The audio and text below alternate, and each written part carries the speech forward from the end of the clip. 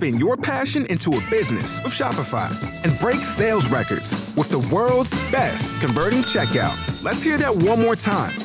The world's best converting checkout. Shopify's legendary checkout makes it easier for customers to shop on your website, across social media, and everywhere in between. Now that's music to your ears. Any way you spin it, you can be a smash hit with Shopify. Start your $1 a month trial today at shopify.com/records.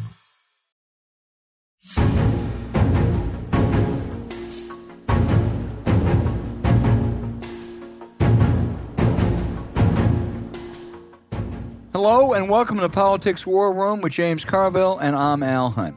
This week, our guest is viral star and passionate defender of the Democratic Party's values, Michigan State Senator Mallory McMorrow. Remember, we love taking your questions, so write into politicswarroom@gmail.com or send a tweet to @Politicon for next week's show. We'll get to as many as we can, and don't forget to tell us where you're from. Please check out the links to this week's sponsors, Smith A.I., Trade, Coffee, and the Jordan Harbinger Show in the show notes. We thank you for supporting our sponsors. It really helps make this podcast happen. Please tell your friends about us and remind them to subscribe on Apple Podcasts, Spotify, Stitcher, or wherever you get your podcast. James, you know, Michigan State Senator Mallory McMorrow 10 days ago was known mainly to her suburban Detroit, Oakland County State Senate constituents. She's become now a national figure. Some would even say an icon, standing up to a right-wing smear that falsely charged that she was a sexual groomer. Senator, we are so pleased to have you on this podcast. Thank you for joining us. Let me start by saying... Thrilled to be here. Thank you for having me. It was a remarkable speech, a remarkable response, and there has been a remarkable reaction. What enduring impact do you envision or hope this might achieve? So I've been walking around my district. I've been at a few events since giving the speech, and I have heard from a lot of moms, people who look like me, right, who have said, I've been so tired after the past 2 years. I'm exhausted, but this felt like the kick that we have to keep fighting. We have to keep going. And if that's what we can do is get a lot of suburban moms, pile in the minivan, bring some snacks, let's go save democracy. That's what I'm hoping we can do. Right, maybe some backpacks in the back. President Biden called you. Has there been any follow-up? Are you going to appear with him, or has the staff talked to you since then? Oh, it was amazing. I actually missed his first phone call because I was reading my daughter a bedtime story. So I'm always going to tell her that no, remember, you were more important than the president. But I've talked to Jamie Harrison since then. I've been talking to a lot of people. So I am just ready to jump in on the team however I can be useful to get Democrats fired up for this midterm cycle. I'm all in. Well, if Joe Biden doesn't take my advice, but if he goes to the Wolverine State and doesn't campaign with you, that's going to be a big mistake. I suspect he will. He will campaign with you. The state senator who put out that false, sleazy charge, is it Lena Theis? Am I pronouncing it correctly? Lana Theis. Lana Theis. She took that cheap shot, and then she said afterwards, well, the language was awkward, but she basically doubled down. Is she getting any heat? I mean, I'm sure she is, but it is just shocking to me. I mean, you see my speech happen. She has sent out multiple fundraising emails. Another Republican running against Congresswoman Alyssa Slotkin sent out a bait text that said, your child has had their gender reassignment surgery scheduled. Click here. And it was a click to his donation page. And then we saw the Michigan GOP nominate two Trump-backed conspiracy theorists to AG and Secretary of State. So I'm sure that there's blowback, but also this is the playbook, and hate is still winning. It didn't end with one speech. Yeah, she is in many ways the core. You spoke in that speech on the floor. You spoke of your faith. You grew up a Catholic. You went to Notre Dame. You idolized Father Ted Hesburgh. You may have fallen out some with your church, but you are still a very avowed Christian. But let me ask you this. The faith community used to play a major role in the drive for civil rights and equality in America. And it appears, at least, that they have been eclipsed by the right-wing evangelical churches, often on the other side. Do you agree? And if so, why? Well, that's part of the reason that I wanted to kind of take back my own identity, because you see Christianity being weaponized to hurt people, to hurt kids, to hurt marginalized community members. And I know that's not where most people of faith are. My husband is Jewish, and I was at a rally recently at a synagogue, so I know that it's there. And I know that there are people of all faiths who still fundamentally believe in fighting for each other and community. And that is something we have to lean into as Democrats. James. Oh, well, since of course I just have this massive political crush on you. He said we talked on the phone earlier, but what I'm interested in is your take. So, as you relate to me, correct me if I'm wrong, the senator who called you a groomer, or whatever it sounded it was actually kind of started out as someone you had like a friendship with, or more than an acquaintance. I mean, you weren't like political; you were on a different side of the divide, but. It didn't start that. I'm just curious, what do you think drives these people to this kind of behavior? Yeah, they're not born that way. They didn't start out in life that way. What drives a human being to look at somebody like you, maybe they disagree with you on, union organizing or the minimum wage, maybe they agree with you, disagree on choice, to say that you're a criminal, because that's what a groomer is. What do you think drives them to that? And that's part of what was so shocking is, we didn't have a bad relationship prior to the fundraising email going out. I wouldn't say that we were best friends, but we had gotten coffee together. We had talked about our husbands and families. I mean, we had a fine relationship. And I know that she's in a primary. She's got a primary race from the right. And I see this willingness to kind of almost disassociate. There's your family life and your personal life, and then there's politics as if it's a game, and there's no consequences. And that's not how this works. Politics is life. These are decisions that we are making about people's lives, and the willingness to try to disconnect those two things is really shocking to me. So you want to talk about Michigan a little bit, because we'll certainly want to get into 2022 in Michigan, but it strikes me from a distance that first, I never thought of, George Romney, people like that. I mean, there's a kind of moderate tradition of Michigan Republicanism. And it seems to me now that they are particularly crazy. I mean, kidnapping the governor, I mean, calling you a groomer. I mean, they have just left. Most of them, not all, I'm sure that there are plenty of sensible Republicans, and you could point them out too, is that got that dairy farmer for the Upper Peninsula that said, look, there just wasn't any fraud in the election. I'm sorry. Okay, maybe he's not somebody I'd vote with, but he seems to have some honesty. They have particularly crazy Republicans, and I think Michigan has some really effective and tough women Democrats, and I certainly put you at the top of that, but my dear friend Governor Granholm, Governor Whitmer, our Secretary of State. Do you agree with my observation that there's unusually nutty Republicans, and women Democrats have played an outside role in modern Michigan politics? Yeah, I would agree. And so I represent Mitt Romney's hometown. My district was a Republican district that I flipped in 2018, and there was a reason I was very clear in the speech not to target Republicans, because I think when my constituents hear me say things like that, they think I'm talking about them. I'm not talking about my constituents. There's a difference between this current Republican Party, which is so disconnected from the Romneys, from people like Bill Milliken, who was a governor here in Michigan, who, was a huge conservationist, who loved the Great Lakes, who was in the tradition of moderate Republicans out of Michigan. I represent a lot of people who are still that type of Republican and who feel so lost right now because they don't see themselves in Mike Shirkey, who the day that the FBI announced the plot to kidnap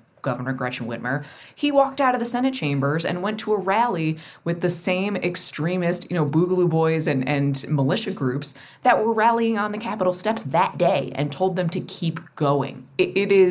There's such a disconnect from the kind of history, the proud history of bipartisanship and moderation in Michigan. So that's really a lot of my message to voters is, I'm not talking about you. This current Republican Party is not the Republican Party that you grew up with, and you've got a choice this year. It is vote for people who want the government to work, or vote for conspiracy theory, anti-government extremists. That's the choice this year.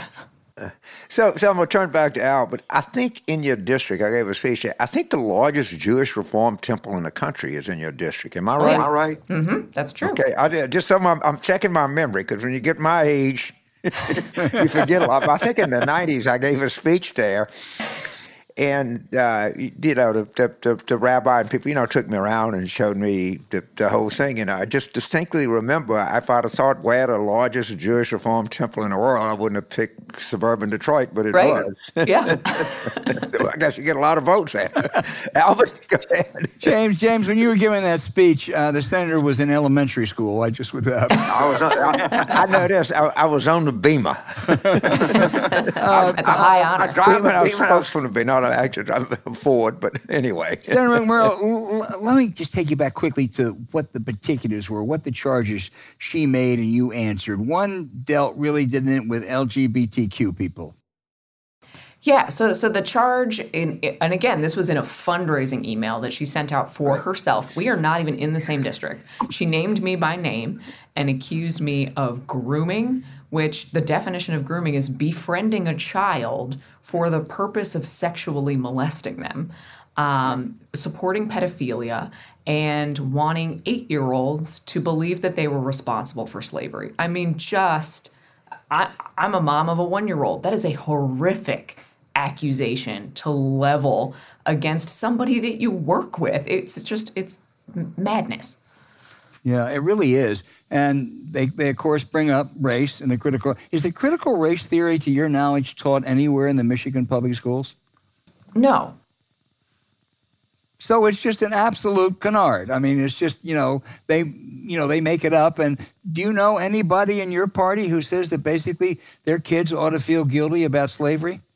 No, and there is a huge difference between understanding accurate history. When I grew up, I didn't grow up in a particularly diverse area, but we learned about slavery, and you feel horrible knowing that humans owned other humans, but that doesn't mean that it was my fault. That means that we now have a responsibility to learn from that so that we don't repeat history. So we actually had Christopher Rufo was invited to testify in the Michigan Education Committee in the Senate 6 months ago. This is the guy who was profiled in the New York Times this past weekend as the architect of creating the fear around critical race theory and now pivoting to LGBTQ issues because he feels like that is so much more powerful. It's made up. It is manufactured outrage that is creating issues where there aren't issues. And it's deflecting. It's scapegoating. And this is frankly what's so upsetting is they're lying to their own supporters because let's say we pass legislation and next week a 5th grader who's trans can no longer play soccer. That's not going to bring your healthcare costs down, but that's what they want you to believe. And it's lying to everybody. It's hurting a marginalized community, but it's also just scapegoating because there are no policy plans. Yeah, this is going to play out not just in your state of Michigan, but all over the country. What advice do you offer to those, mainly Democrats, who are going to be under similar attacks? I think we can't lose if we stand in our morals. We love our families. We love our communities. We love our schools. We want teachers and parents to be able to talk to each other because it takes a village to raise a child. And this is just outright hate. It's hate and it's lies. And I think we can get aggressive, call it what it is, blunt it, and point out that it's a scapegoating tactic because then they don't have a platform. There's nothing to stand on. And if we can make that case really strongly and frankly show our communities, especially those who are being targeted by these attacks, that we stand with you and we're fighting for you and we're fighting for everybody else because there aren't any policy solutions behind these really hollow attacks. Senator, I'm going to turn it back to James, but I think you have a primary too. How's it looking right now? We feel good about it. I'm excited. I represent the suburbs right now. With redistricting, the Michigan Senate has the opportunity to flip to Democratic control for the first time since 1984, which, believe it or not, is before I was alive. So it's longer than my lifetime. James was still giving speeches back then, but go ahead. So I'm excited. So my new district brings together the suburbs and the city of Detroit, which is so exciting for me to be able to hopefully represent a Metro Detroit diverse district. So we feel good about it. We're going to work super, super hard, get out on doors, talk to everybody like we did the first time around, and ask for their trust. I fight like hell. Hopefully this week showed that.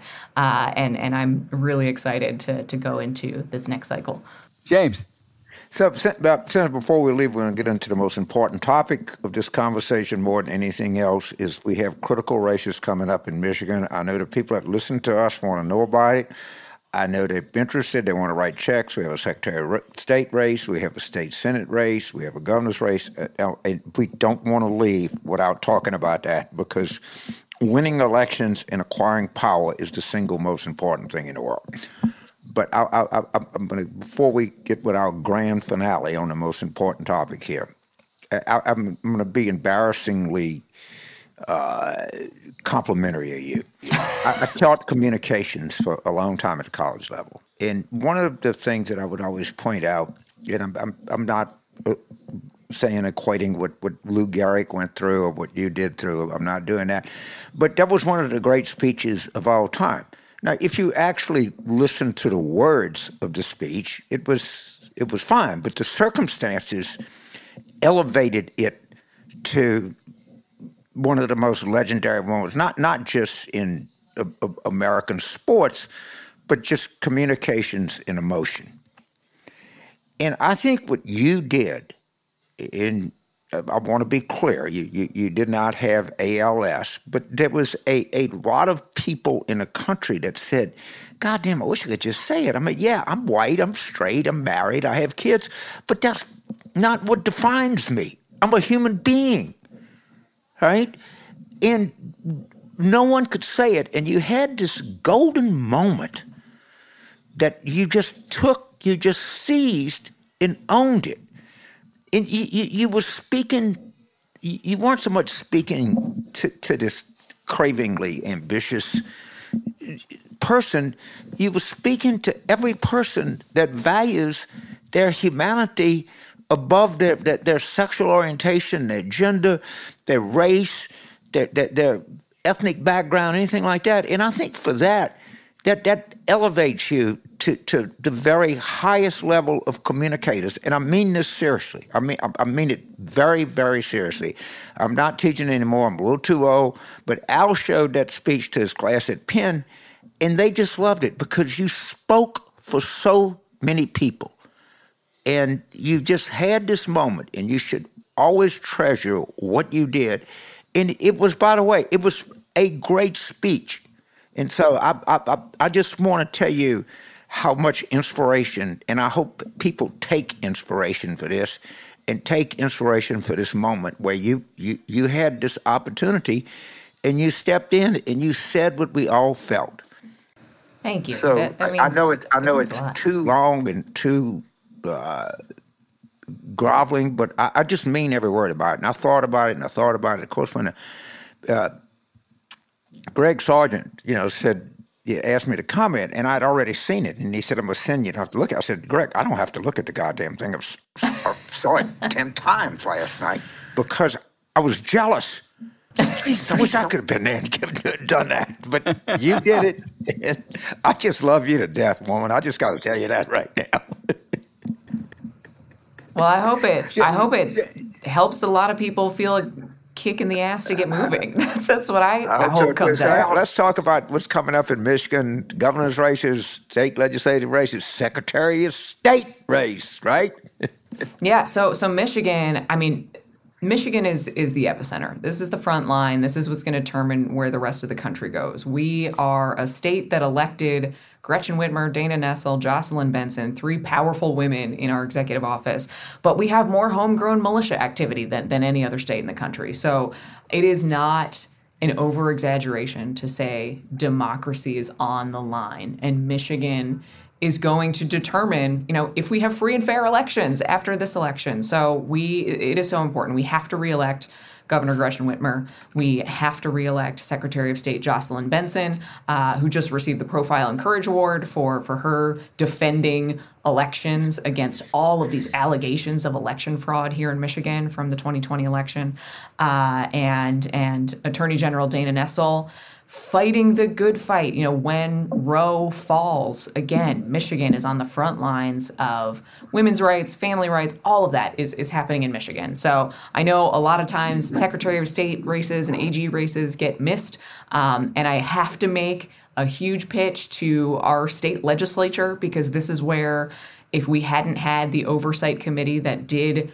reveal that no, there was no fraud in the 2020 election, despite what Rudy Giuliani said in a hearing that ended up on Saturday Night Live for Michigan, this is on the line. So Michigan, we have a real chance to flip the state Senate. Like I said, for the first time since 1984. Let me jump in. I'm going to turn it over to Al real quick. What is the one place, if you're listening, where should someone send a check? It would be the party as a coordinated campaign? Is there some place? Michigan Democratic Party. Lavora Barnes, our chair, she's wonderful. She will make sure that we are putting that where it needs to go to get everything we need to do done. So listen up, folks. You just heard from the senator that the Michigan Democratic Party, and I like that when I'm confident that a party is well-run and competent, I always recommend that. Send your goddamn checks, not to Marjorie Taylor Greene's opponent.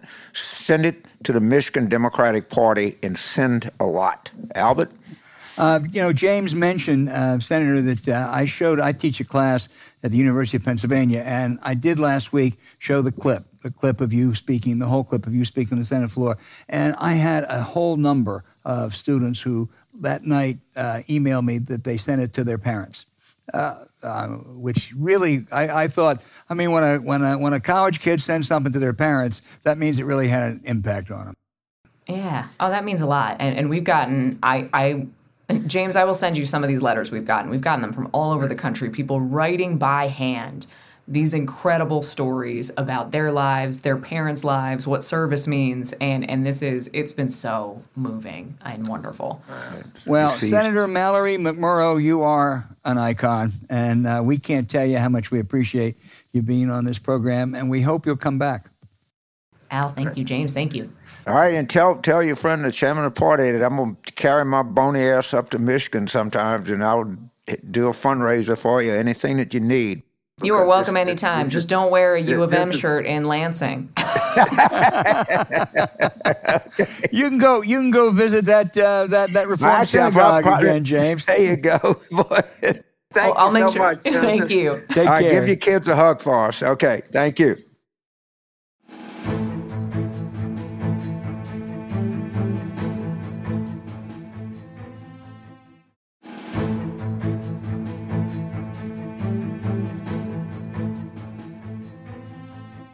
James, a lot to talk about this week, but some of it, we probably want to skip. Like, I don't know enough about Twitter to comment on the implications of that. But one thing I think that you've talked about, and there's been several stories, the Democratic energy, and I'm not just talking about the rank and file, but I'm talking about the groups, the organizations.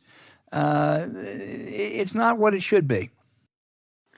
No, and it's been written about in New York Magazine, which, as you know, I'm kind of a big fan of. I think it's the most provocative of these kind of left of center publications, and it had a piece that it's something I've been on for a long time. What good are these Democratic interest groups? And I'll just be specific here: women's health groups, environmental groups, you name them. And they seem to just absorb a lot of money and not do very much. And, of course, after this piece was written, and I hate it that I can't remember the writer's name, but he's a kind of old lefty. He comes from a pedigree, and he understands that. And actually, Michelle Goldberg wrote about it again in the New York Times. And there's just going to have to be a serious reevaluation of how these left-of-center interest groups and national groups work, because I have to tell you, the pro-choice people have been a disaster. The pro-life people have beat them like a drum. And they're getting ready to lose in the Supreme Court. They're losing in every state legislature they can. And people that care about this, that are passionate about this, that think this is an important issue, you got to change game plans here. It's just is not working. It's not working at all. Climate is receding to the back. The climate movement has not energized people, has not invigorated people. I think it's been flat. It refuses to emotion as part of its message. It's convoluted, and it's going to face major defeat. This is not a good time for this entire thing. We're receding, and we're going to recede more. And by the way, Roe is a 72% issue, and we're going to lose this totally. Most people want to be activated by climate. We're losing this by the minute. They're just not any good. They won't change. They raise money from the same donors. They get the same grants. They all hire each other, and they all do the same thing, and none of it works, and they'll never be challenged. Well, I'll tell you what I think the core of the problem is. If you look at the right-wing groups, the Republican groups, Club for Growth, some of the evangelical Christian groups, the pro-life groups, many of them, most of them, tie what they're doing to politics. They're involved in campaigns, and that's central to everything they do. And correct. I think if you look at the other side, they are less linked to politics. Some are, but a lot aren't. They do their own thing. They go and they they make all kinds of pronouncements, and they put out ads, and they talk about how important the cause is, but they don't tie it to electoral politics as much as the right does. And it goes back to a study that we both admired a great deal about 7 or 8 months ago from a Harvard political scientist. And what they did, several of them, they went and they looked at North Carolina and Georgia and the William Barber Justice campaign in North Carolina and Stacey Abrams' campaign in Georgia. What Stacey Abrams did, she tied it to getting people to vote, to explaining them the consequences.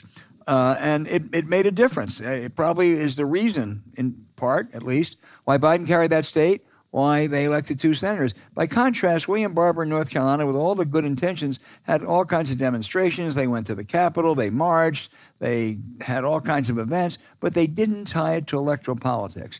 And I think that's a problem with the pro-choice people, with the climate people, and with a number of the others in the Democratic side of politics today. You know, it's like they don't want to get their hands dirty. Right? And so as long as they're in Washington and they're hiring the same people who go to the same places, read the same things, listen to the same things, they're not going to be challenged. And the last thing that these people want to do is go out and organize in a state. What, you want me to go to eastern North Carolina? I don't think so. I'm in Adams Morgan. I'm not going to do that. I have to. I brought my friends, and I got my wine and cheese parties, and I listen to NPR, and this is what I am. And that is the problem. They don't want to engage. They just want to talk to each other. They want to go out and literally have the same people, give them the same money, and live off of it. And they're losing. And they're bringing a lot of people down. Look at the amount of energy you had right in January of 2017. They had 1 million women on the mall. And it just dissipated. And I don't think that there is sufficient leadership. I don't think emotion is used. I don't know what they're doing. I think they're just all talking to each other. That's my own view. Yeah, I think there is a lot of that, and they don't. And I must say, when I look at the right, as much as as bad as I think some of their causes are, they're shrewd. They really are shrewd. You look at the Club for Growth, which they're frauds. They said they're for limited government, small government, lower taxes. And the last thing their policies do is grow the economy. By the way, but what they really do is they tie to campaigns. Anywhere you go, the Club for Growth is a major factor in a campaign, and I don't see that on the other side. But James, what else? What else is on your mind? Well, I mean, so what I like is this psych ops war that's going on about Kevin McCarthy.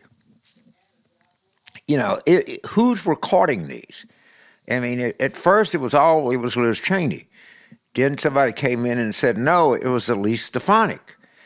And can you imagine if you're Kevin McCarthy or you Steve Scalise or you anybody, you're scared to talk to anyone because you don't know who's diming everybody here. But somebody is. And it reminds me of the Robert Livingston fall. So at the 2000, tell a story because I think it's where they did. 2000 convention, his wife Bonnie was at the Republican convention. Obviously, I was doing media stuff, and my wife was, obviously there. And the family, and she comes up to me and she says, "You slimy piece of shit! You brought my family down. I hope you feel good about what you did." And I said, "Ms. Livingston, I was just kind of mulling around. I didn't have anything to do. Can't tell you I was disappointed to see this hypocrisy exposed, but I didn't know about it, and I wasn't the guy behind it. And then about 3 years later, I run into the former Congressman Livingston, and he said, "Man, I'm sorry that we now know that Tom DeLay did the whole thing." Yeah, James, back up. What the thing was when they dumped Newt Gingrich as Speaker, right. They were going to turn to Livingston, and within a day, or actually less than that, it came out that he apparently had some kind of an affair with someone, which in that environment immediately took him out of it. So that was the context. Thank of you. what, Yeah, of what I was presuming too much knowledge. Yes, but most of our viewers aren't as old as we are, James. I agree. I agree, and that was a good backup there. The catcher ran down to first baseline because first baseman is the ball. But forget that for a moment. But I mean, the point is, when that happens and you don't know who did it, you don't know who to trust. And so the game is, let's come up with somebody else that might have done it, because obviously someone doesn't want McCarthy to be the presumptive speaker. And so it's more likely that it's Stefanik because Liz Cheney is not going to be the presumptive speaker, for sure. Well, don't rule out Jim Jordan. No, I know. Yeah. I mean, was it the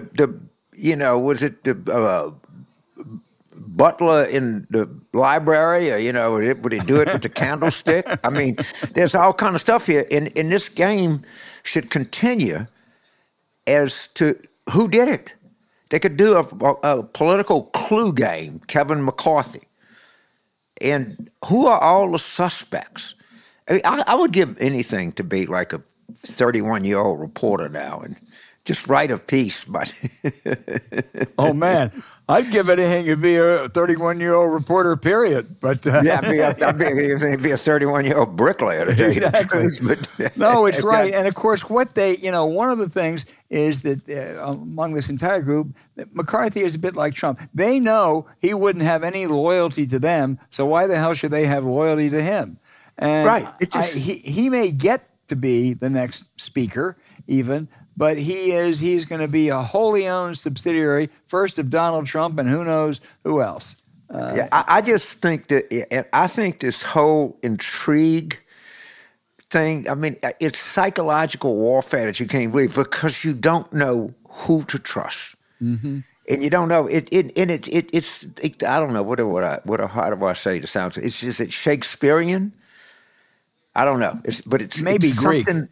It's something like that. I mean, and you can imagine, of course, eventually we're going to find out who it was, and there's going to be a lot of books written about it. And it's also just the oldest story in the world. People see that, thinking with good reason that they're going to be in power. And everybody is lining up. This is really this is Hamlet on steroids, man. I got to tell you, I just love this story. I can't get enough of it. Kevin McCarthy had the speakership within his grasp. He thought about 7 years ago, and then he made a dumb comment, even if it was a truthful comment, that the whole purpose of the Benghazi thing was to sleaze up Hillary Clinton, and he said it worked, and then they caught him in relationship apparently with somebody, and so he was bypassed. And Kevin hasn't learned his lessons, because what Kevin is he's a shrewd political tacticianer. But he's not a heavyweight, and he's obviously not disciplined. And I can tell you this, if he is speaker, James, I will make a fearless forecast. He will go down as a terrible speaker in the lines of several of his predecessors. People have proved this again and again. If you have people, and I would certainly put President Clinton at the top of this, if you have people that feel a certain affection and loyalty to you, anybody isn't going to inevitably hit a rough patch. All right? Every ship gets into stormy weather. And the difference is that Kevin McCarthy, there's no one that feels intensely about him. Right. All right? Right. And so if it comes, okay, well, this is some heat, I'll just get the hell out of there. Where people that build up relationships and have people that care about them, when something happens, these people are going to be much more inclined to come to your defense. Well, absolutely. I mean, it was true, as you said, of Clinton, certainly true of Obama. It was actually true of Reagan. And it's certainly true of Nancy Pelosi. But it ain't true of Donald Trump, and it ain't true of Kevin McCarthy. Right. That's for sure. Yeah, I mean, yes. I mean, Reagan he has gotten a lot of trouble over doing the thing, and justifiably, but he had people that cared about him. Right. Yes. Okay.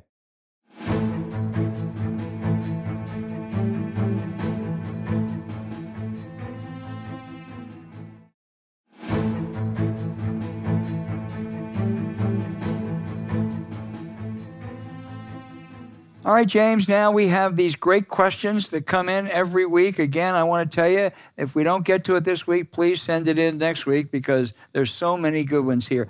I'm going to start off with Jake in Clinton, Washington. Never been to Clinton, Washington. I've been to Clinton, Iowa. I hadn't either. I've been to Clinton, New Jersey. Yeah, Clinton, Louisiana. Yeah, East Parish City, East Feliciana Parish. All right, Jake, we'll be out there watching, but that's a fabulous state. Jake says, doesn't matter what top-down policies or ad strategy our party has when they're winning the propaganda game from the bottom up. And he's talking about Republicans. When is our party going to realize that we are bringing an old TV ad to a modern viral fight? All my friends see comes from the right. First of all, stunning observation. Secondly, the party and the people, and when I say this, there's a lot of complexity that goes in. But when I'm talking about congressional staffers, people that work at interest groups, NGOs, foundations, newsrooms, they all come from a certain thought process, all right? And they most all are highly educated and coastal and have no desire to be anything else. And I just think that the Democratic Party, and I think Senator Tester would agree with me, that's what any number of people who text me from time to time or call me would, we have become a comfortable coastal party that is more interested in not the rank and file of people like you, but the people in Washington are more comfortable with being smug and being comfortable than they are going out and doing things. And if that's fine. You need people at the Pentagon, you need people at headquarters, but you need people on the front lines. And we just have, in my opinion, a lot of talented people who are sitting around Adams Morgan, going to wine and cheese parties. And I ain't getting off of this one. Well, please don't, because it's important. Our next question comes from Lillian in Woodstock, Virginia. I know that. I know Woodstock. Yeah, oh, God, right. It's my hometown almost. Shenandoah County. She says, is there an opening for Democrats to recruit Disney and its money to dethrone DeSantis and more generically, the Republicans, coming under the heading of my enemy's enemy is my friend. Look, first of all, you got to understand what DeSantis is doing is a fraud. I mean, it's against state law. It's not going to happen. This is solely a campaign issue for him. You know, a political cheap shot. It's supposed to happen in 16 months, I think. And Disney says it's not going to give any money to Republicans. I hope they keep that up. But to be honest, it's not going to happen. It's not going to have much impact right now. But, you know, I think you have to keep at him. I want to get Senator McMorrow down in Florida. She could take on Ron DeSantis. Yeah. So let's talk about this, because my fellow Shenandoah County has really hit on a responsive thing. The first thing is all of this, the transgender stuff, the critical race theory stuff, the Disney stuff, it's all stunts. Understand, these are college frat kids pulling stunts. That's all this is. It's nothing to do. And of course, the courts are going to throw this out. Of course, he's going to own the libs. Of course, nothing is going to get advanced. It's talking about a problem that doesn't exist. I think Disney will go back to giving to Republicans, because this is going to pass over. The courts are going to strike it down. If it doesn't, it's going to cause billions of dollars of tax increases in Florida. But understand this. The modern Republican Party is a party of stunts. That's all they do. It's one after another. And once you start down the path of stunts, you have to go one more. All right?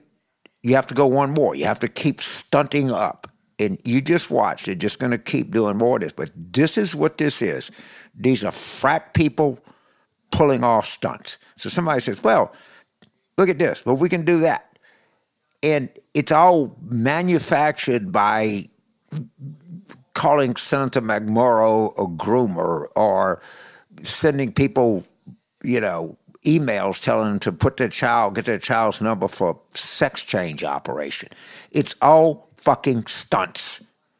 And hopefully, and I would have said 5 years ago, you know, stunts evaporate. They're all what they are. People don't confuse this with policy. You know, I don't know. Maybe stunts, at least for now, seem to be working. And you know, we got to get our asses off the coast and in the country and take these stunts on. Agreed. Let's stick with Virginia for a minute. Sean in Reston says that the Democratic, good question, Jane. If the Democratic Party were a baseball club, how would you rate our farm system? Who are the blue chip prospects in the party, and how would you measure their readiness for AAA, AA, for the big leagues? Thank you. And I would rate our 2018 incoming Democratic class, and not in the farm system, I would put them as the 27 Yankees. All right? I would put them as, you know, one of the great teams ever. And unfortunately, we have to elevate these people. But if that 2018 incoming class was just, I felt so good about the future of the party, and they've been stifled and sort of caught. But this is a great myth that the party doesn't have talent, doesn't have a bench. They have a bench. The problem is we got our bench, which should be playing in Major League Baseball. We got them stuck down there in the low minors. But I love your analogy. I love your question. And there's actually, and I think you would agree with me, the 2018 incoming Democratic House class, stunningly talented on many different levels. Yeah, they sure are, and I just hope some of them are elevated to get more national attention. But James, I've got an addition to that. Actually, it was in the 2018 class, where actually won an upset win in a state Senate race in Oakland County, Michigan. And boy, I'll tell you, this is someone who clearly is ready for AAA and will be ready for the big leagues very soon. And that's our guest today, Senator McMorrow. Sure, of course. She is big time. And there are people like that everywhere. Yeah. Everywhere.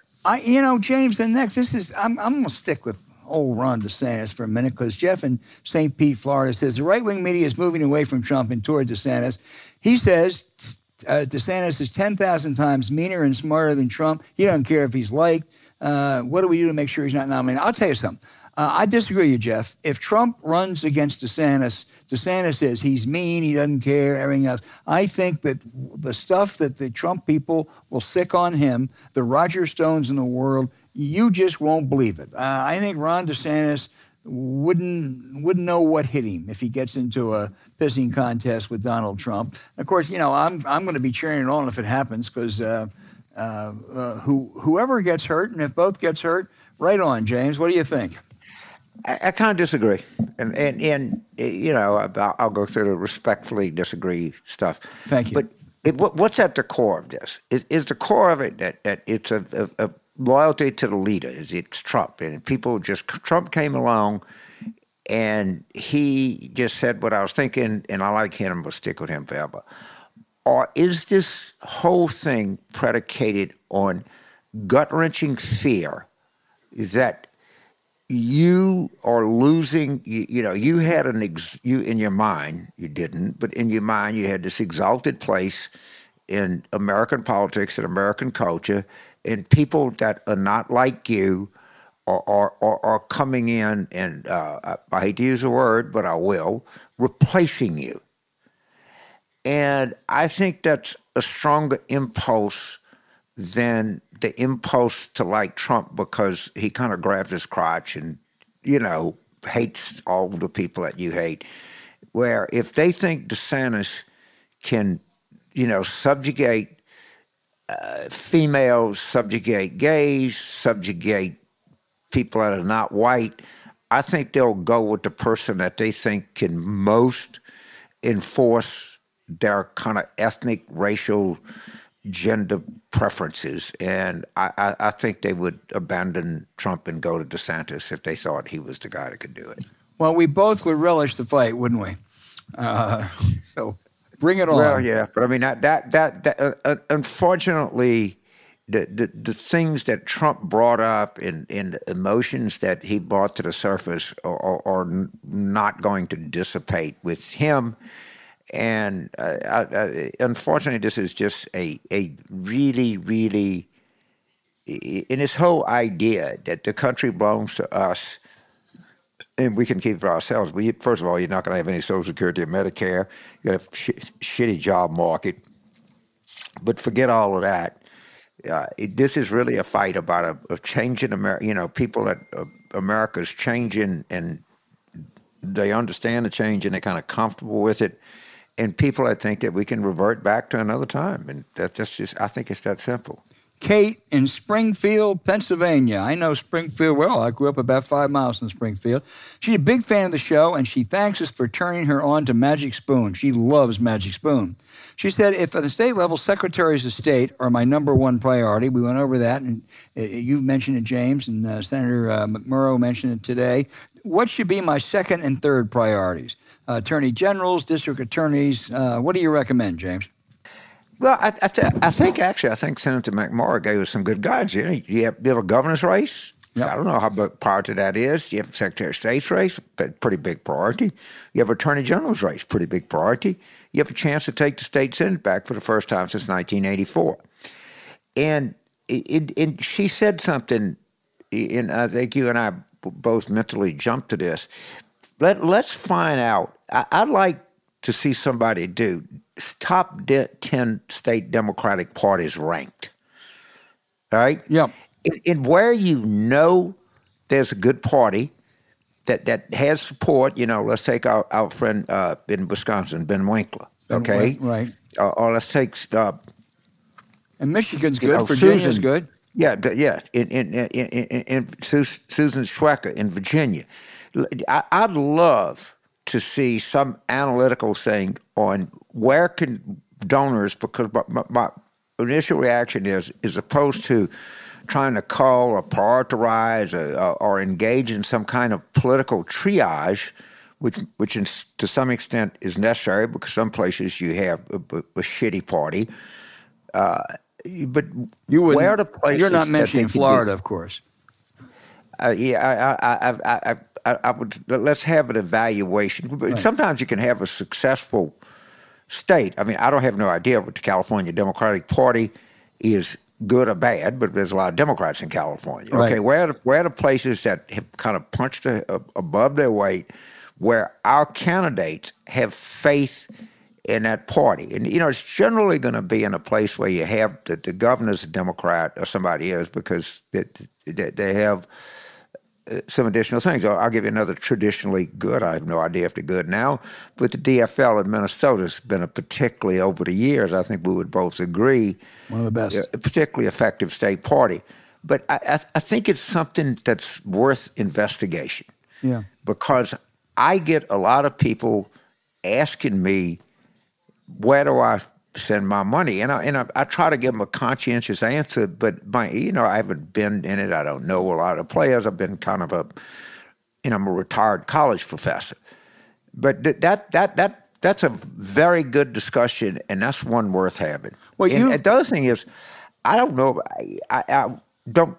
The DNC has traditionally not been a particularly effective organization, and I don't not now. Right. I don't have good vibes here right now. I got to be truthful with you. Well, James, you've answered, a question from Cody in Nashville, Tennessee. You've just answered it, because Cody asked, do state-level political parties matter anymore? I think what you're saying is some do and some don't. Let's find out which ones do. Yes. Yeah. And maybe we can get a guess of, maybe somebody knows this, but they're not all created equal. Right. All right? You mentioned Ben Winkler's done a terrific job out in Wisconsin. Right. And but that's a good. And I've done events for the Tennessee State Democratic Party. I don't want to say they're bad or good. They're very nice. It's a very difficult state. You're not going to win a lot of elections in Tennessee. But it could be that there are probably some great political parties in states that we don't do well. For all I know, the Utah Democrats are particularly, But sometimes the result is, it depends on where you are. But who spends the money in the right places, who deploys the right resources, who inspires the right people, and where can people like your Penn students who care and center in this, where can they get their ass out of Philadelphia during the cycle and go and work where they can have an impact and they can have a real strategy and be well led? I think that's an important question that we should try to answer. It sure is. I'd add one more thing to Kate's list of what should be her priorities, and that is state Supreme Court elections. Sure. Boy, you just look at Michigan and Ohio and North Carolina and Wisconsin and Pennsylvania. We have elected state. I know there's a critical one in North Carolina. They have 4-3 Democratic majority. 2 Democrats are up. There are 2 Supreme Court races up in Michigan this year. Check and find out where else. But if there's an elected state Supreme Court in your state, take a look at who's up and what the stakes are. Because in some of those states, they have prevented some really bad things from happening. But look at what the Koch brothers, or the right wing organizers, they go down to the school board level. Right. Exactly. And I'm not so much suggesting that. But if you're listening to this show and you work for Democratic interest groups and and you can smell salt water, get your ass out of there. They're not doing any good at all. Right? The Michigan State Democratic Party is 6,000 times more valuable than any of these groups in Washington. So get out and do it. Lisa James, this is good. Moore Park, California. Have you been to Moore Park, California? I have not. Spell it. Moorpark.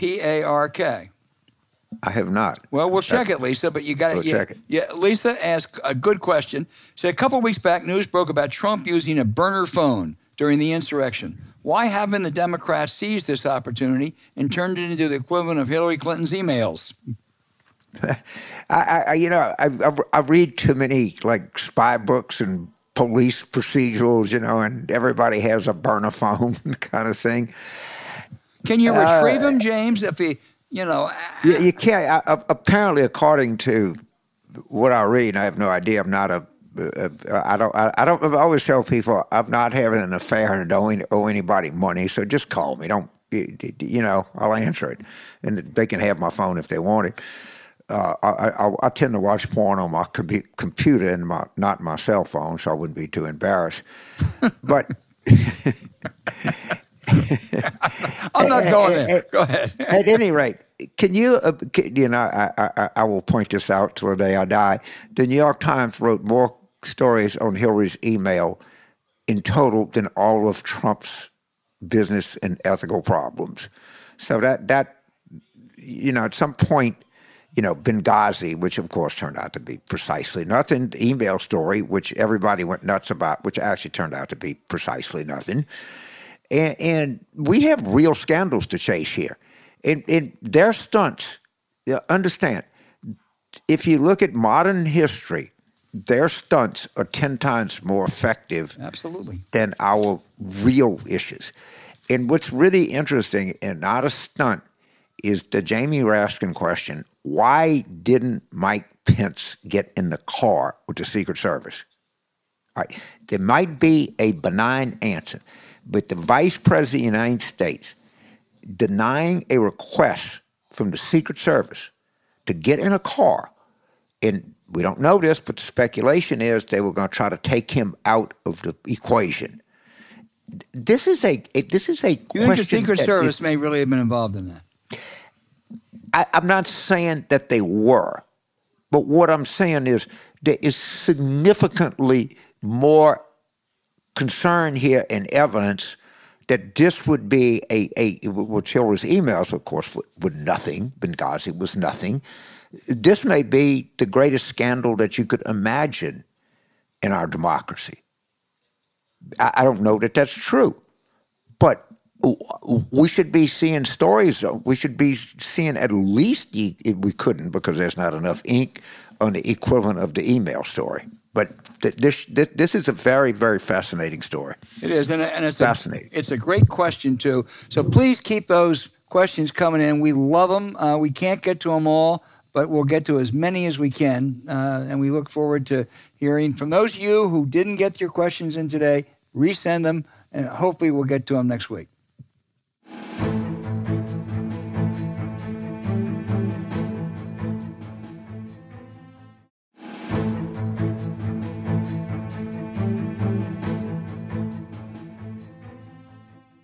Okay, James, now for the outrage. Mine is a raging upbeat this time. It's Jose Andres and the extraordinary work that the great chef is doing. Wow. What he's doing to help those beleaguered victims of Russia's war against Ukraine. This is, I want to give credit. William Woodson, one of his valued employees, gave me all this information. Jose has set up a network of 6,000 volunteers serving 300,000 miles each day at the Polish border. He has created hot meal stations for every refugee crossing that border. Supply chain support he's given to restaurants and established a regional bakery stations to ensure that bread is readily available.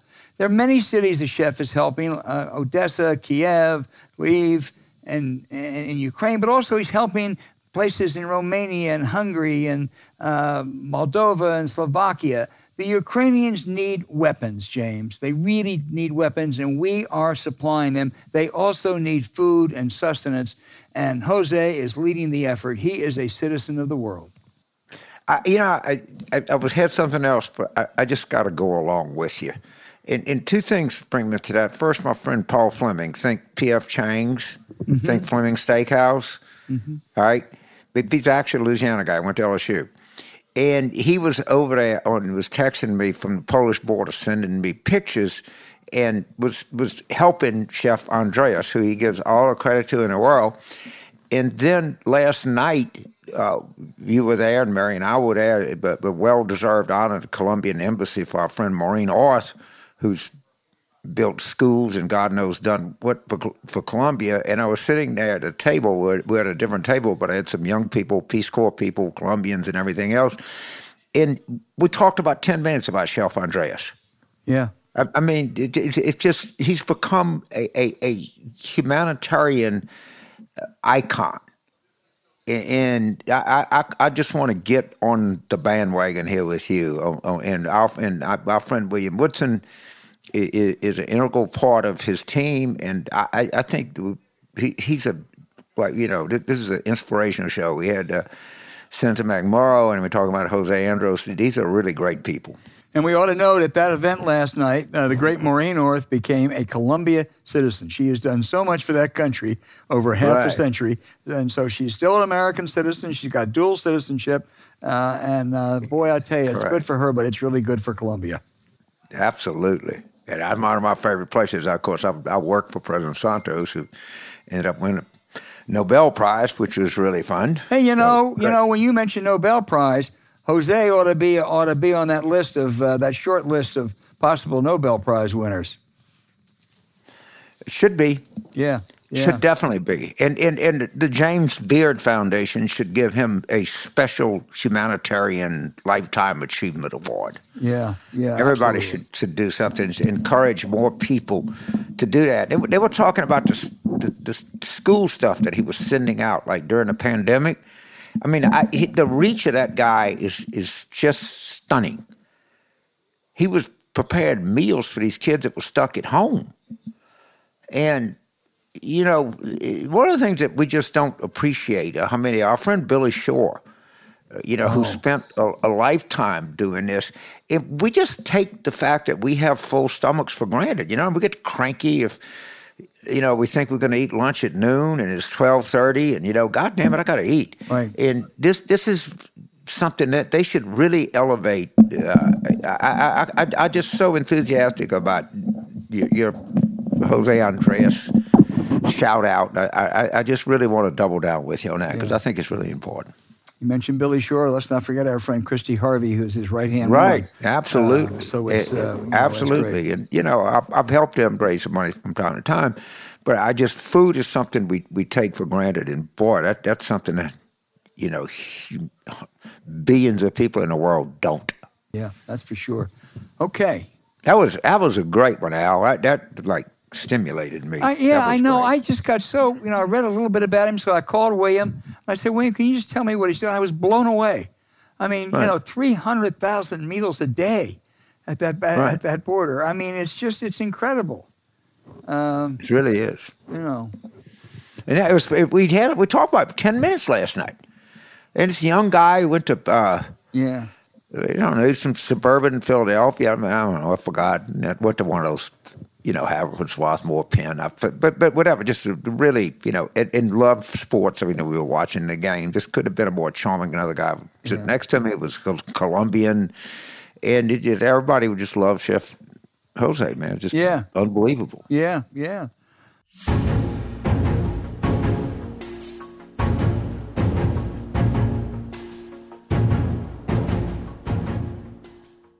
Hey, thanks for listening to Politics War Room with James Carville, and I'm Al Hunt. Don't forget to send your questions for us by email to politicswarroom@gmail.com or tweet them for next week's show at Politicon. Following this episode, we'd appreciate it if you check out the links to our sponsors, Smith AI, Trade Coffee, and the Jordan Harbinger Show in our show notes. We deeply thank you for supporting them. When you do, it helps make this podcast happen. To keep up with us, subscribe to Politics War Room on Apple Podcasts, Spotify, Stitcher, or wherever you listen. Please rate the show with a 5-star review. We'll be back next week with another show as we continue our War Room planning.